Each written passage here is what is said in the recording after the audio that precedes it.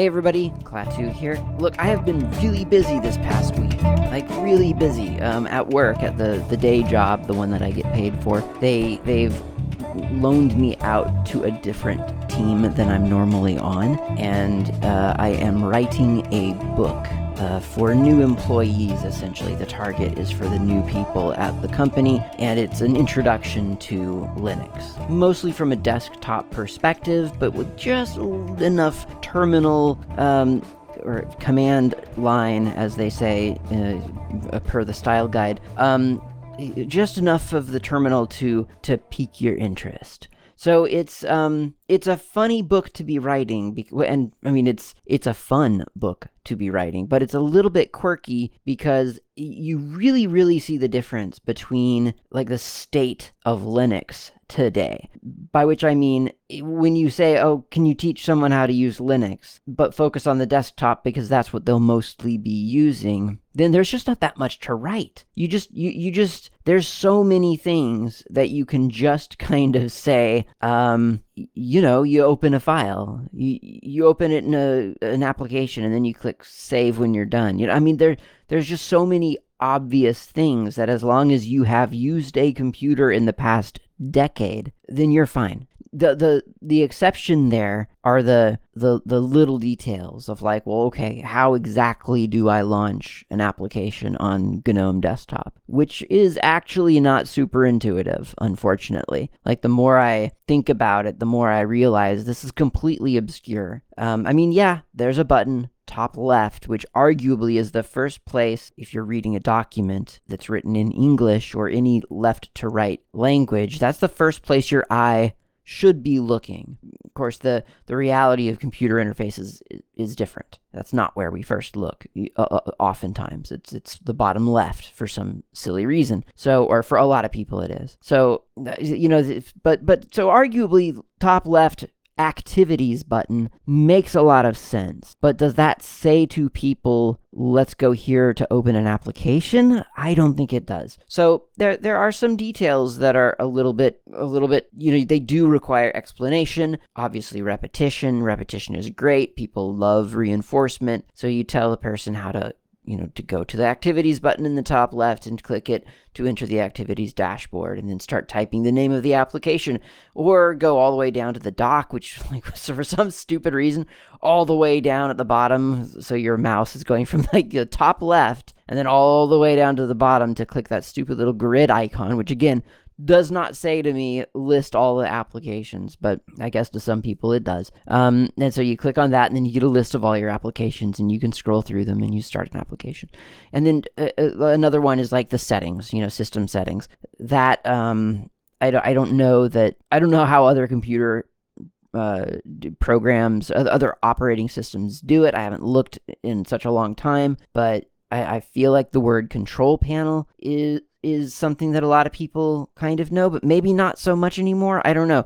System preferences, of course, on Mac OS. So I don't know. I'm not sure if system settings, however intuitive it sounds once you hear it, I don't know if it's the default thing that people would look for. But I mean, once you introduce the concept, then the person knows, okay, there's a system settings. There's a place called system settings. I can go and get all the different system settings. So it's turning into an exercise of stating the obvious, preferably in as few words as possible. I like to write fairly tersely. I don't believe anybody loves to read that much that you need to wax and wane poetically about anything, really. Just tell people the information in the present tense. Tell them specifically. Talk to them personally. Get them going. So it's been a lot of fun, this project. Now, the terminal stuff, again, kind of interestingly, because it is presumably such a new interface for these users, that has been, I think, a lot more writing, because I'm really trying to introduce the basic concepts and then build up upon them and get people comfortable enough in a terminal interface that they aren't afraid to explore it further. Right? They don't need to be experts by the end of the experience, but they shouldn't be afraid of it. So that's what I've been working on at the day job. and it has been all consuming. Like, I have been writing for pretty much, I want to say 8 hours a day on average, but it's actually more like 12 or 14. I've been writing a lot. So I haven't had a chance to look through any of the libraries on the list this week. And so this is a filler episode. So, but I do have a topic that I want to talk about, and it's a topic that I've been experimenting with, playing around with for months now. I feel like it's only been a couple of weeks, but it's actually been months. And the topic is Void Linux. Okay, so first of all, I'm talking about a different distribution, and I'm on record several times now on this very show very recently, but also for a long time. I'm on record saying there are too many distributions, and I believe that. So why am I talking about another distribution, and not a very common distribution either? In other words, I'm asking the question of why would I say one thing but then do another? And yeah, that's troubling to me personally, because if I'm going to say there are too many distributions and we need to somehow magically focus Linux into a single sort of main branch and then just have diffs that you apply to the main branch to create functionally different distributions, then why encourage the proliferation of distributions by talking about distributions? Well, I don't want to address any of that right now because that's not an interesting conversation to have at the front of an episode. Let's return to that topic after the coffee break when we're a little bit more relaxed. We got a good cup of coffee, and we'll just talk about that then. We'll mull that over a little bit after the coffee break. But for now, what I want to talk about is just Void Linux. So Void Linux is a distribution. It is its own distribution. It is not a fork of anything. And that's kind of an interesting aspect of Void just on its own. To be clear, this is Linux from scratch, not Linux from scratch, like LFS, linuxfromscratch.org or whatever it is. But this is not, this is Linux built from the ground up. They took the kernel and they started assembling it from there. So this isn't a remix of Debian. It's not a remix of Fedora or anything else. It is its own thing. It is also focused on stability rather than being on the cutting edge. You install it once ideally, and then you update routinely and safely. So it is a rolling release distro. The idea is that you, like they say, you install it and then you just update on a at your own pace. But you probably, I don't know, I haven't been running it long enough to test whether you can wait 6 years and then decide to suddenly do an update and expect everything to work. But at some kind of regulated pace, you should be updating. And when you do that, you can expect everything to continue to function. Another claim to fame that it makes is C library diversity. This is so exciting. Oh my gosh. It's not really. I don't care about this. I'm sure someone cares about this. I do not care about this. But Void Linux supports both the Musl, that's MUSL, I'm assuming you say it Musl, maybe it's muscle, and the GNU libc libraries. And in fact, it patches incompatible software when necessary, and they say they work with upstream developers to improve the, quote, correctness and portability, close quote, of the code. I don't know what form that actually takes, but it's good that it's good that they're saying that. Now, I say I don't care about the C library diversity, and I don't. It doesn't matter to me. I don't have any problem with GNU libc. I don't have any problem with musl. Like, as long as it runs C code, I'm happy. But I imagine that some people are very happy about that. But I think more importantly, I think what we all should really be excited about is that word right there, diversity. That's a really important concept. In lots of different contexts. But in this context of C library diversity, that's important. Because, you just never know. Life is change. And so, at some point, GNU libc could just stop being developed, or it could start to atrophy. People could wander away from it. We don't know what's going to happen next year. So, and it doesn't have to be based around a year either. Or musl could go away, or musl, however you say it, M-U-S-L. That could go away. Who knows? So, the more sort of, the more foundational technology we are building up and maintaining, I think the better for everyone. It's just a good backup to have. And that's exactly my feelings on, well, really on the distribution concept. And in fact, it's exactly why I'm looking at Void Linux. Well, specifically, the reason I'm looking at Void Linux is because Deep Geek, a friend of mine from old Hacker Public Radio days, he told me about Void Linux and said that he was running it recently. He used to be a Debian guy, but now he's been running Void Linux, and he told me about it and sort of described it to me, and I thought, okay, well, this is actually sounding pretty interesting. So I grabbed an old laptop and installed Void Linux on it. Well, I say I installed Void Linux. I should clarify. I tried to install Void Linux. This is the first critique of Void Linux.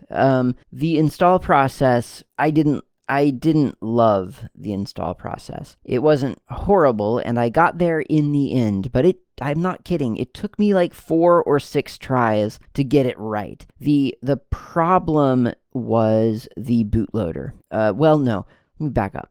The problem is that the install process is highly reliant upon you, the user, to figure out the partition scheme correctly. And I can respect that, I guess, but I'm really bad at partitioning. Like, there's no other way to say it. I am bad at partitioning. I don't know what it is. I always second guess myself. I get confused. I don't know if the partitions are supposed to be in different orders. I don't know how big they're supposed to be. I get nervous about not making the partition big enough. I live in fear of my /boot being too small, or /boot/EFI being too small. That doesn't really have to be that big. So I'm really bad at partitioning. I'm not used to it still, which you'd think after way too long of using Linux, I would be comfortable with it, but I'm not. So I don't love partitioning, and Void really wants you to be comfortable with partitioning. It is up to you. You need to run cfdisk or cgdisk or whatever. You need to make your disk label or your partition table, whatever, and you need to create your partitions and then point Void Linux at them.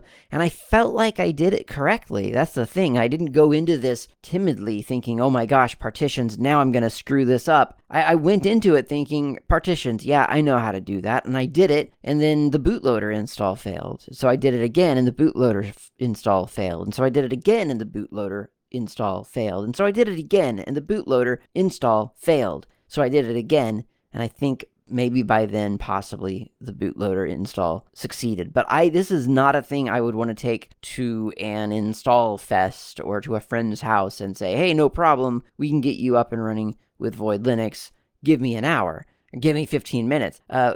Fedora, for instance, as a complete 180, Fedora is, you can do that, honestly, no kidding, in about a half an hour, maybe. It depends on whether you're migrating data over and stuff like that. But if you're not, if it's literally just popping in a thumb drive, rebooting, and then installing, you could be done in about 15 minutes. It's astonishing. And even Slackware, I feel like you can do that pretty quickly. Yeah, you have to wait for all the packages to install, but the process is relatively straightforward. And I say that, I guess, now based on a comparison with Void Linux. So, didn't love the install process. I think that could be better. I think there could be an easier method for that. Is it easy to make that easy? I don't know. I've never written an installer for an entire operating system. Would I love to see them rip off Slackware's installer? Yeah, that would be amazing. Okay, so that's the Void Linux install process. But I said just a couple of moments ago, I said one of the reasons I'm talking about Void Linux is because of this concept of technological diversity. And again, the word diversity is important in lots of different contexts. And I'm speaking about, I'm not trying to appropriate it right now. I'm just speaking about it in technology terms. So, for the same reason that you want on your team at work lots of different perspectives. That's what we want in our Linux distributions, right? We want lots of different angles to accomplish things from, so that should one fail, we have something else available to us. And to me, from my point of view, Void Linux is a really nice, there's no nice way to say it, I guess, but it's a really nice fallback or backup plan to Slackware Linux. And I say that and I don't love saying that because that just makes it just seem like Slackware is going to go away very soon. And I don't want Slackware to go away. And there's no real reasonable belief, or there's no reason to believe that Slackware is going to go away at all. Like, Slackware is going very, very strong. But I mean, like I said, life is change, and eventually people are going to have to stop doing what they are doing for whatever reason. And ideally, Slackware will then be passed over to people who want to continue it in the same way that it's been going. Whether that'll be possible or not is anybody's guess, because I mean, like, right now it's created in a very specific way and it's driven by one person, Pat Volkerding. And if Slackware, well, I guess when Slackware eventually must be built by someone else for whatever reason, obviously then that'll be different, and maybe choices will have to be made, I'm sure. So what will those choices be? I don't know. But should Slackware go away, or should Slackware stop serving me for some reason, for whatever reason, then it's kind of nice to know that Void Linux exists, and I'm really impressed with Void Linux, and that's why I'm talking about it on this episode. I'm not really trying to encourage anyone to go try Void Linux necessarily. I'm just saying I tried Void Linux, and it's pretty cool. There are some things I don't like about it, like the installer that I just mentioned, but there are other things that I do like about it. For instance, Runit. So Runit is the init system for that Void Linux uses. I don't want to say it's for Void Linux, because that's not why it exists, but it does exist, and Void Linux uses it, and you can find out more about Runit on smarden.org. That's smarden.org/runit. I'll try to remember to put that link in the show notes. It's an init system, and so it does everything that an init system needs to do, which is start services and then supervise those services as they run to some degree. In practice, it feels very much like Slackware's. Well, not very much. It feels familiar if you're used to Slackware's BSD style init system. It's got its own little command. It's SV, like service, SV, and so you do SV up, SSHD or whatever, or SV down, SSHD to turn SSH off, SV restart, blah, SV status, blah, to get status on a service called blah. So it does have its special little commands. And it's got its own sort of infrastructure. So all the scripts to start services are contained in /etc/runit/run svdir. It looks like runsvdir, but it's, run svdir. And that's how you create a service. Like, if you've got a script or something, then you can create a symlink in etc/sv/service, the service that you have, and you make a symlink from there to /etc/runit/runsvdir/default, and then that service will run by default every time you boot. That service will be a default startup service. So it's pretty straightforward. I've been liking it. I mean, I haven't created my own services and really, really tested it out or anything, but it feels, like I say, it feels pretty familiar. It's kind of a very sort of hands-on method of or it feels like it's hands-on. I mean, it's funny because, like, what init service doesn't feel hands-on in practice? Like, I know a lot of people say, oh, systemd isn't hands-on. Yeah, yes, it is. You still have to create your unit files. You still put them in a directory in /etc. Like, you're doing the same thing. You're writing the same script. It's not literally the same script. You're writing a script and you're putting it into a configuration directory, and that's how it happens. And then you use some kind of command, whether it's systemctl or sv, to bring the service up, to take it down, to restart it, to get its status. It's always the same. In fact, the least same is Slackware, which doesn't even, well, I guess it kind of, no, it doesn't really. I mean, there's no command really to get to get a status of something. I mean, there's scripts that can start things and stop things and give you a status of something, but there's no, like, centralized mechanism for that. I think of all the init systems, like, Slackware is the the most hands-on. So run it splits the difference. It feels similar to Slackware in a way, but at the same time, it also feels very sort of structured and centralized, and kind of like there is an application at play here. Something is actually making these things happen. Whereas on Slackware, it's just magical shell scripts that aren't magical. I shouldn't say magical at all. They're shell scripts that you possibly have crafted lovingly yourself, or they came with a package that someone else has lovingly crafted themselves. But either way, like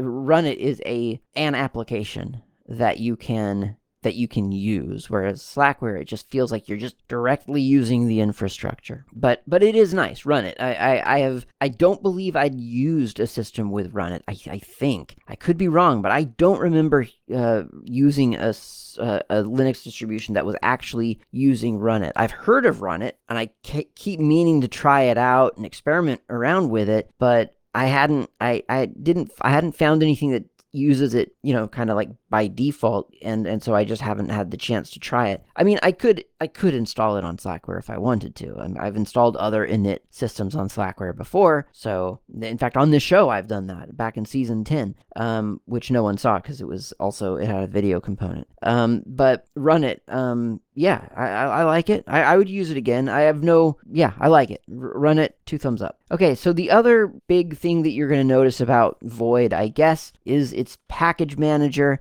which we should talk about after coffee.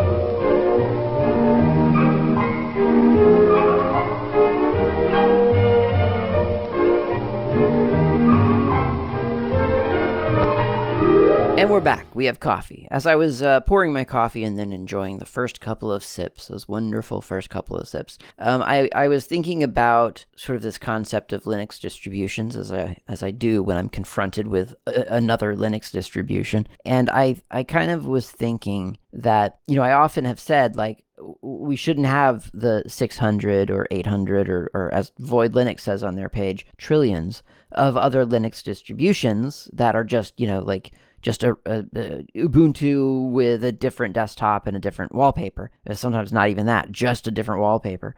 We shouldn't have those. We should have a Linux distribution that all of us rank and file users can, should we choose to do so, create like power packs for, or expansion packs, or whatever you would want to call them, where we just apply a layer of preferences. Like, I don't like that wallpaper. Let's do this wallpaper instead. I don't like that default set of applications. Those aren't the apps I want. Here are the apps I need. Here's all the, the multimedia production apps or whatever. Okay, great. Now I've got my studio distribution of Linux, whatever. There should just be sort of layers applied to that, which, I mean, frankly, for the longest time, like, that's what I've been sort of modeling on slackermedia.info, my website about how to do multimedia on Slackware. It isn't a distribution. It is a recipe to end up with a distribution that is highly tuned for multimedia, although frankly Linux is so darn good right now that there's not a whole lot of tuning you need to do for it, but Slacker Media still serves a purpose. It's got a lot of tutorials on there about multimedia stuff. So that's kind of the model that I have for Slacker Media. It is looking to a main branch, which is Slackware, and saying, hey, if you apply these things to just the Slackware that you take out of the box, then you'll have this other thing. So I think that's the quote unquote right way of doing distributions. I think that's the laborious way, like where you have to literally do all the work yourself. With the thing that I'm like in this fantasy world, I'm envisioning there just being like a website, distromaker.org or something, and you go there and you choose, here's a studio distribution. Yeah, I'll download that. I'll apply it to the thing that I've just installed on my computer, and magically you've got your studio distribution, or here's my gaming one. I'll apply that, and magically you have your gaming distribution. Of course, that starts to get into the same problem that we currently have, although I kind of feel like it's a little bit less of a problem now. For a while in the maybe like, I don't know, 2009, 2010, 11, like I feel like there was a problem, because you would see, oh, this is a production, a multimedia centric distribution. Great. I want that. I'll download that. Oh, wait. I also want to play games. How do I get both the studio distribution and the gaming distribution? How do I get those both? Well, you have to dual boot or something, or you just pick one and then you do the legwork to install all the other, so I don't know, that's awkward. And I think when you start dividing distributions by task, then you do run into that, because very, very few of us do exactly one task in our lives. I do feel like the Fedora method of having install groups is not a horrible method. I quite like that. And again, Slacker Media kind of models itself after that. If you go to Slacker Media and you look around, you'll find an install queue file for like SBOPKG or anything that takes a queue file, which I think most of those package managers do now for Slackware. And you can just download the one that does just the audio stuff or just the video stuff, or you can do the big one, which does the audio and video and graphics and so on. So the task-based distribution model, I don't think, is necessarily the right way to go ultimately. Yeah, so anyway, what's a distribution for? So I'm thinking about all that, and I'm thinking about Void. And, like, if Void is a little bit of an outlier, like if there was this mythical fantasy world Linux main branch that everyone else just kind of applies diffs to in order to create their own quote-unquote distribution, then where's the modularity for something like Void, which is using like Runit, which, I mean, that's not just a new desktop and a different set of applications. Like that's a different init system. Like the first process that gets started after you boot your Linux, that's different than it is on Slackware or Debian or Fedora or whatever, OpenSUSE.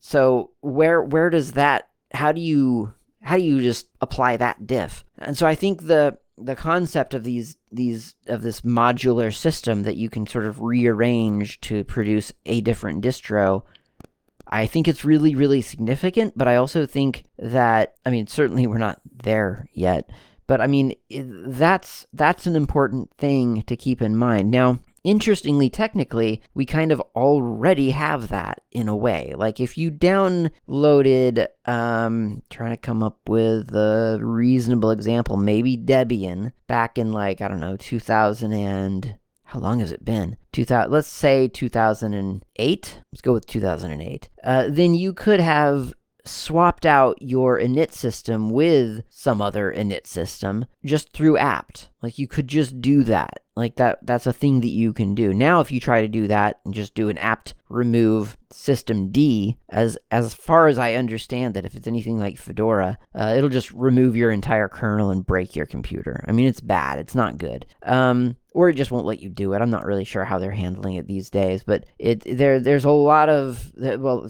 yeah, the modularity has kind of fallen apart a little bit. And so I think in 2023, I think we're back to looking at, like reclaiming that modularity. Like, how do we say, I don't want systemd for whatever reason? And then there are lots of reasons, and people will email me and let me know about them. And I'll just use Runit instead, or I'll use this BSD style package. Like, how do we get back to that modularity within Linux? I mean, I think overwhelmingly there's a movement towards just not caring about that modularity. I mean, Debian and Fedora, and I think OpenSUSE, although I haven't tried to swap out the init system on OpenSUSE in a while. It's just like, well, like systemd is it performs really well, and it's really capable, and it has a lot of things that it can do. Let's just keep using that, which, I don't disagree with. I think systemd does perform really well, and it does a lot of things. But obviously, like,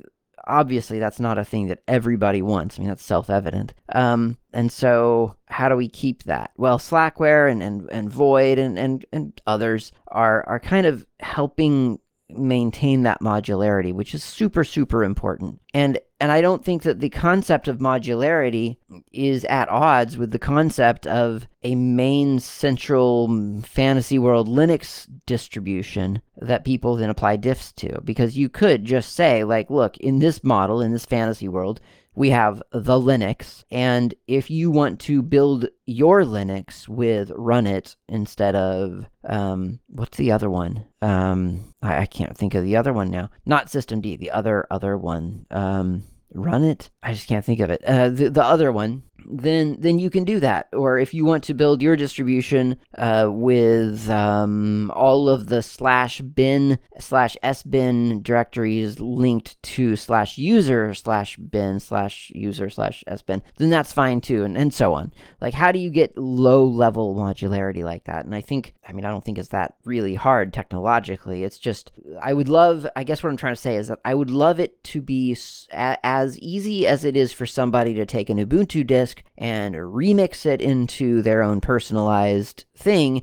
I would love it if there was that remixability just from Linux. If you just went to the Linux repository and you grabbed the whole source code thing and then you just slotted in the parts that you want, maybe through even just a configuration script, like some kind of a script that your makefile would then look to know what to compile against and so on. I mean, I don't know. That would be amazing, I think. And it could lead to a bunch of different Linux distributions that aren't really different Linux distributions. I mean, they would end up being a Linux with different things, that make the system go, but you could still apply all the diffs for your different desktops and your applications and so on. So that's my solution. That's how it should all work, I think. And it's kind of funny. No, actually, I was going to say it's kind of funny because I don't know. I mean, wouldn't the end result still be the same? We'd still have 600 distributions in the end. But actually, no, you really probably wouldn't. You would still just have, because the delivery mechanism would still just be these theoretical fantasy world expansion packs or power packs or theme packs, whatever, where you don't go to you don't identify with the distribution. You identify with, yes, you are running the Linux, and you with the Runit and Multimedia Maker Power Pack, or the Multimedia Maker by FaltX Power Pack. Oh no, I'm doing the Multimedia Content Creator Power Pack by Klaatu, and so you could have all these variations, but ultimately it would still be it's still just kind of. It's still just Linux. But is that different? Maybe, I don't know. Maybe I just talked myself out of my entire argument. Well, let's just ignore that for now and talk instead about...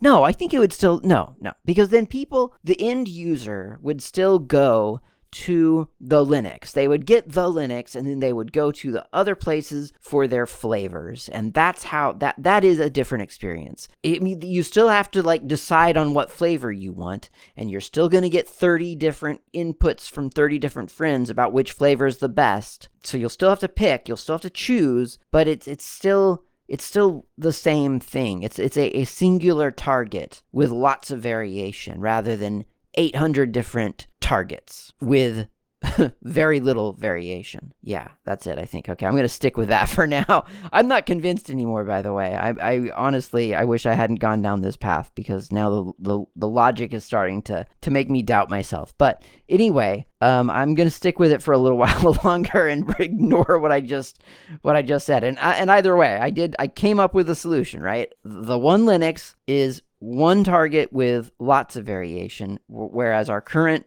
model is 800 targets with just very little variation. That's pretty compelling, actually. I mean, it's compelling because it sounds kind of, it's got, the 800 target, the one target, the do. But I mean, also, I think there's some valid logic happening there. Ultimately, let's talk about package managers. Another thing that we have 800 of for no good reason. And this is, I mean, is this my other critique of Void Linux? It might be. It might be the only other critique of Void. One critique was the installer. Didn't love the installer. Let's talk about the X binary package system, XBPS. I guarantee you, if you ever try Void Linux, you will never ever remember that package manager name, XBPS. You will never remember it. I have been using Void for months now on this laptop and the spare laptop, and I cannot remember XBPS. I guess it goes to show how rarely I actually install packages. I mean, and that is part of the, I mean, like,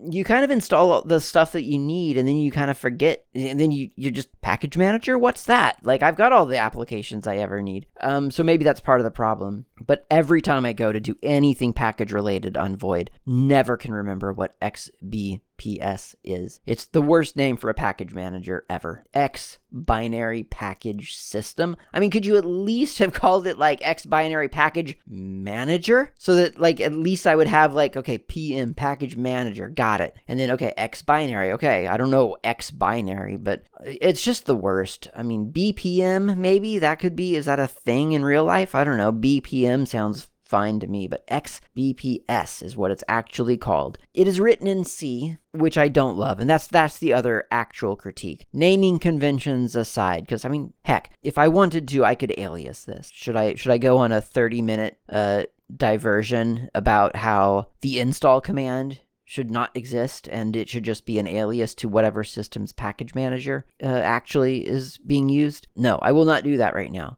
But XBPS is written in C, and that's my critique. If you go to the GitHub page, XBPS, you can see the code. So it's there. It is, as Void Linux champions several times, or notes several times, it's written with a BSD license. I don't know why that matters. I don't understand why you would use BSD license on a package manager, but there you go. It does. So I guess if you wanted to base a package manager on it and then never share your changes, you could do that. Congratulations. If you go into the bin directory in their XBPS in their GitHub repo, there's a bunch of subdirectories there. So there's xbps-alternatives, xbps-checkver, xbps-create, xbps-fetch and install, and pkgdb and query and remove, and so on. So you kind of get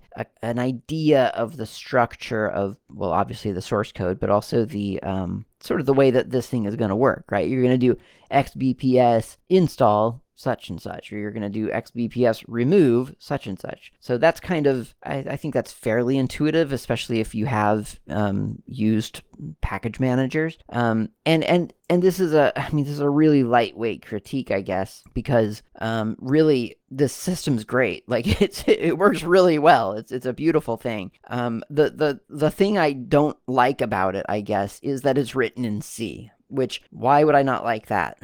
There's no reason. It's fine. It's just coming from Slackware, as I do, or rather, coming from Slackware, it makes it sound like I've gone over to Void forever. I've just got this on a spare laptop. I'm using Slackware in real life.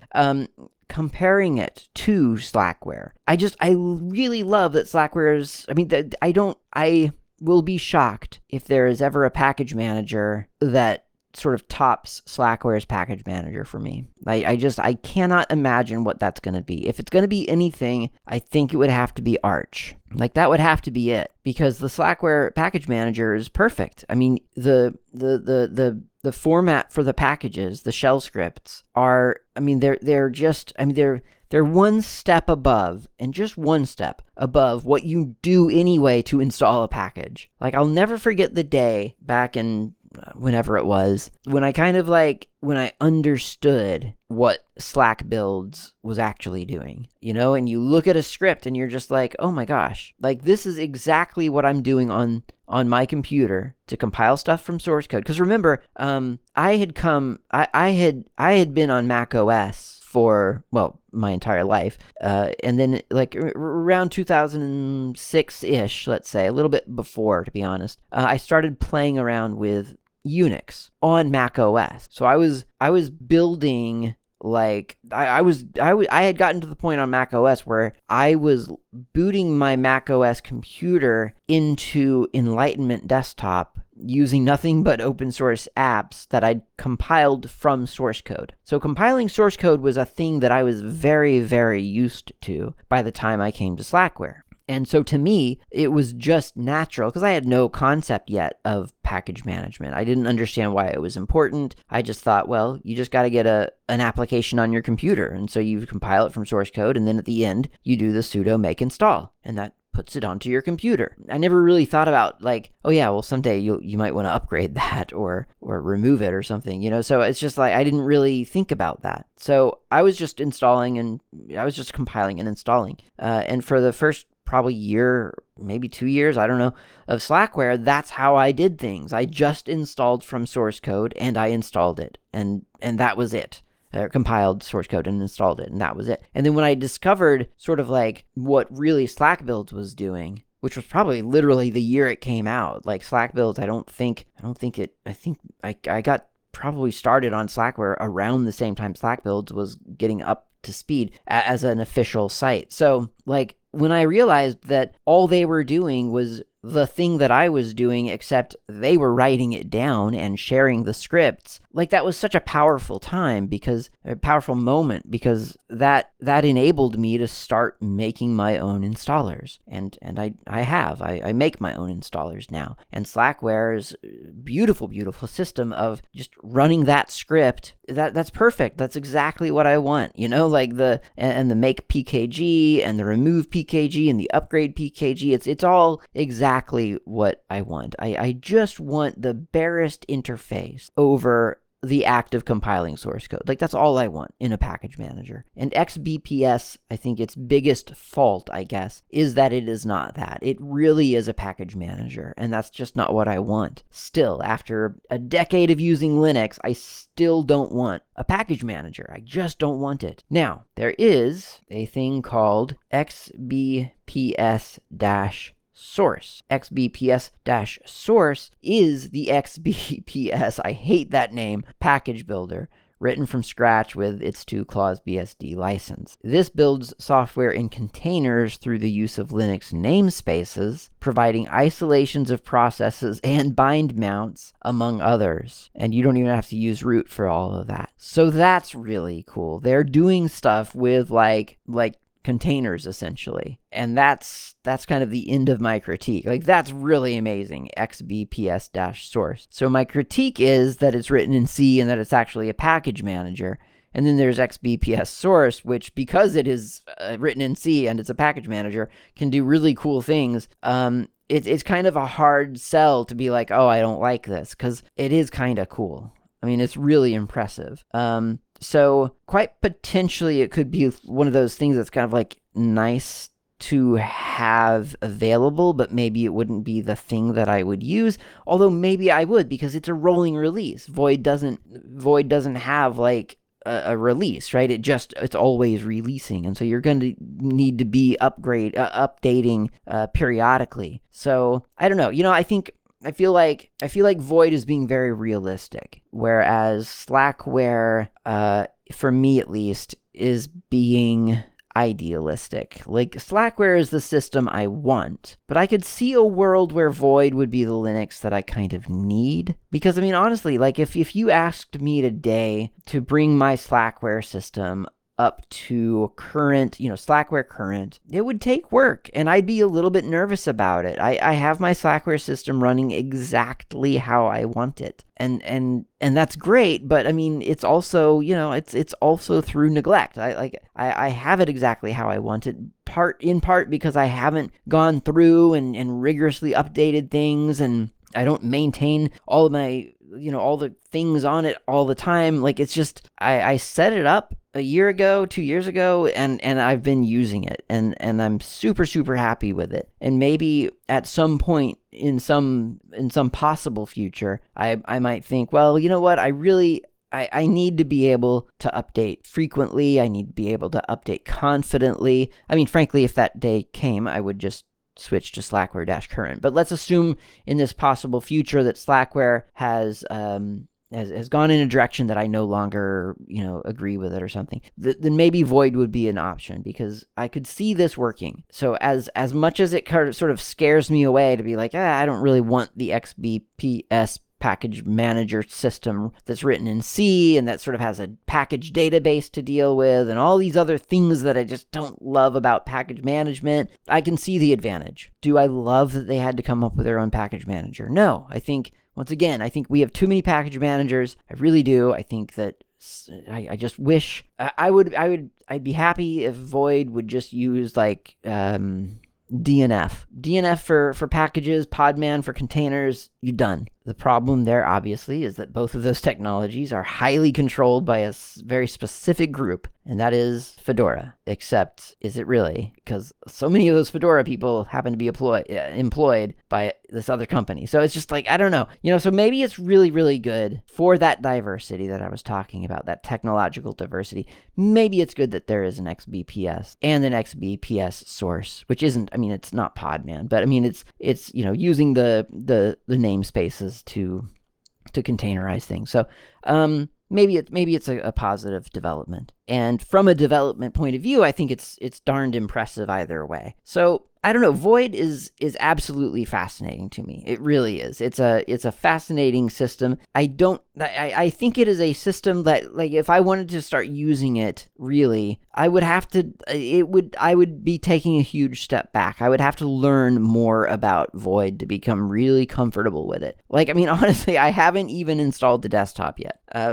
It's on a laptop and I SSH into it and I do stuff on it for fun. But I haven't even gotten around to like, oh, what are my options for desktop? Which is silly because I need to install XFCE on there because I need to start using XFCE more in real life so that when we talk about XFCE on this show, I'm prepared. So it does need to happen. It will happen. But I have not done that yet. But I've really, really been enjoying Void. Like the things to get up and running are like the things that you have to learn to get up and running. If you're coming from, if you're used to one Linux, then learning Void it's not a huge deal. You'll be able to get up and running relatively quickly. You'll stumble a little bit when you need to start SSH because you'll think, how do I do a service? You'll stumble a little bit when every time you need to invoke the package manager because you'll never remember that it's XBPS. But after that, you're well on your way. You're just doing Linux again. And that's good. But it's got a lot of cool technology here. And I'm really glad that Deep Geek introduced me to it. And I don't know. One of the cool things about them is that they have a handbook. So if you go to, I just went to the wrong link here. Where is their handbook? It's on their main page somewhere. Here it is, in the handbook. There it is. What is your handbook? Oh, it's docs.voidlinux.org/contributing/index.html. I don't know why is that here. Let's go. Okay, that's weird. That's a weird structure. Anyway, I think if you just go to docs.voidlinux.org, I think that's it. Can we get there? Yeah, that's correct. Then it drops you off at the front page, and they go through just kind of like FreeBSD and all the other systems, like, what is it, Arch, I think? Or maybe not Arch. They just have the wiki, huh? Well, FreeBSD then. They've got like that handbook, right? And everyone loves the FreeBSD handbook. It's really useful-ish. And this is really useful-ish. You have to know, it's written for Void Linux. So it's not like a universal, like, this is how to do Linux or this is how to do Unix. This is a Void Linux handbook. But it is very complete. It steps you through all the things that you need to do and all the technologies that you absolutely need to know about.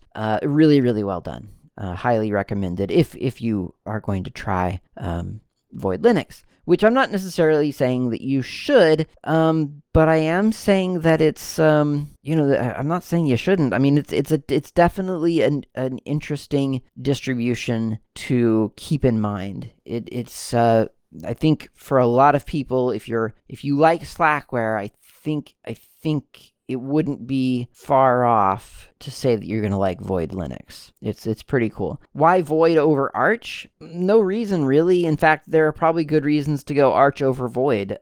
It's just I only tried Void because DeepGeek recommended it, and I was looking for something else to put on this spare computer, and Void kind of fit the bill, and so I went with it. I really need to give Arch a better look myself eventually. And definitely Arch, like thinking about fallbacks for Slackware, Arch is definitely way up on the list. Like that's been my default like assumption. Like if Slackware goes into some weird direction that I don't like, then Arch would be the place that I would bail out to. Now Void is a contender, but I do need to look at Arch more probably. I mean, I think I like Arch's package management better, but how can you say that if you haven't tried it? So like really tried it, like, like lived with it. So I don't know. Either way, Void, Arch, Slackware, it's a great combination to have out there in the world. It's important to have these options, and it's cool to see the different ways that all of these options are developed, because it's like they're all kind of like, you can all kind of put them in the same basket, but they're unique, they're different. So yeah, if you're looking for something to play around with on the weekend or something like that, take a look at Void. You might like it, you might not. Let me know what you think. Thanks for listening. Talk to you next time.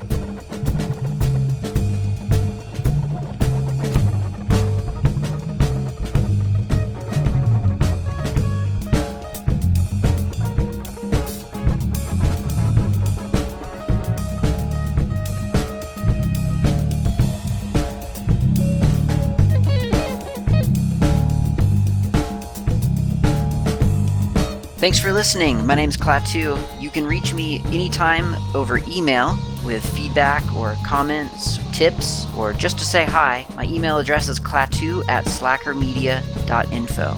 You can also reach me on the Mastodon network, not Klaatu, at mastodon.xyz. The show's intro and outro music is by Fat Chance Lester. You can find their music on bandcamp.com or on GNUWorldOrder.info. In the archive, you'll find a music directory containing the album from which this music has been extracted. Until next time, thanks for listening, and keep the source open.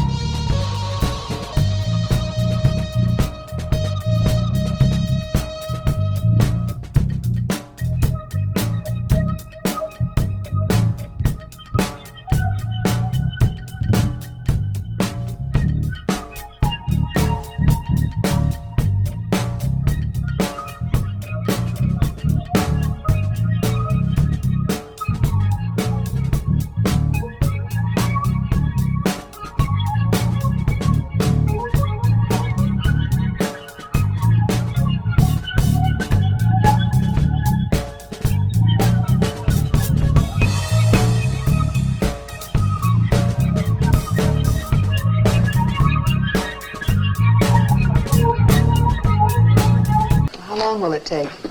It's a matter of trial and error. Could take 10 minutes or 10 hours.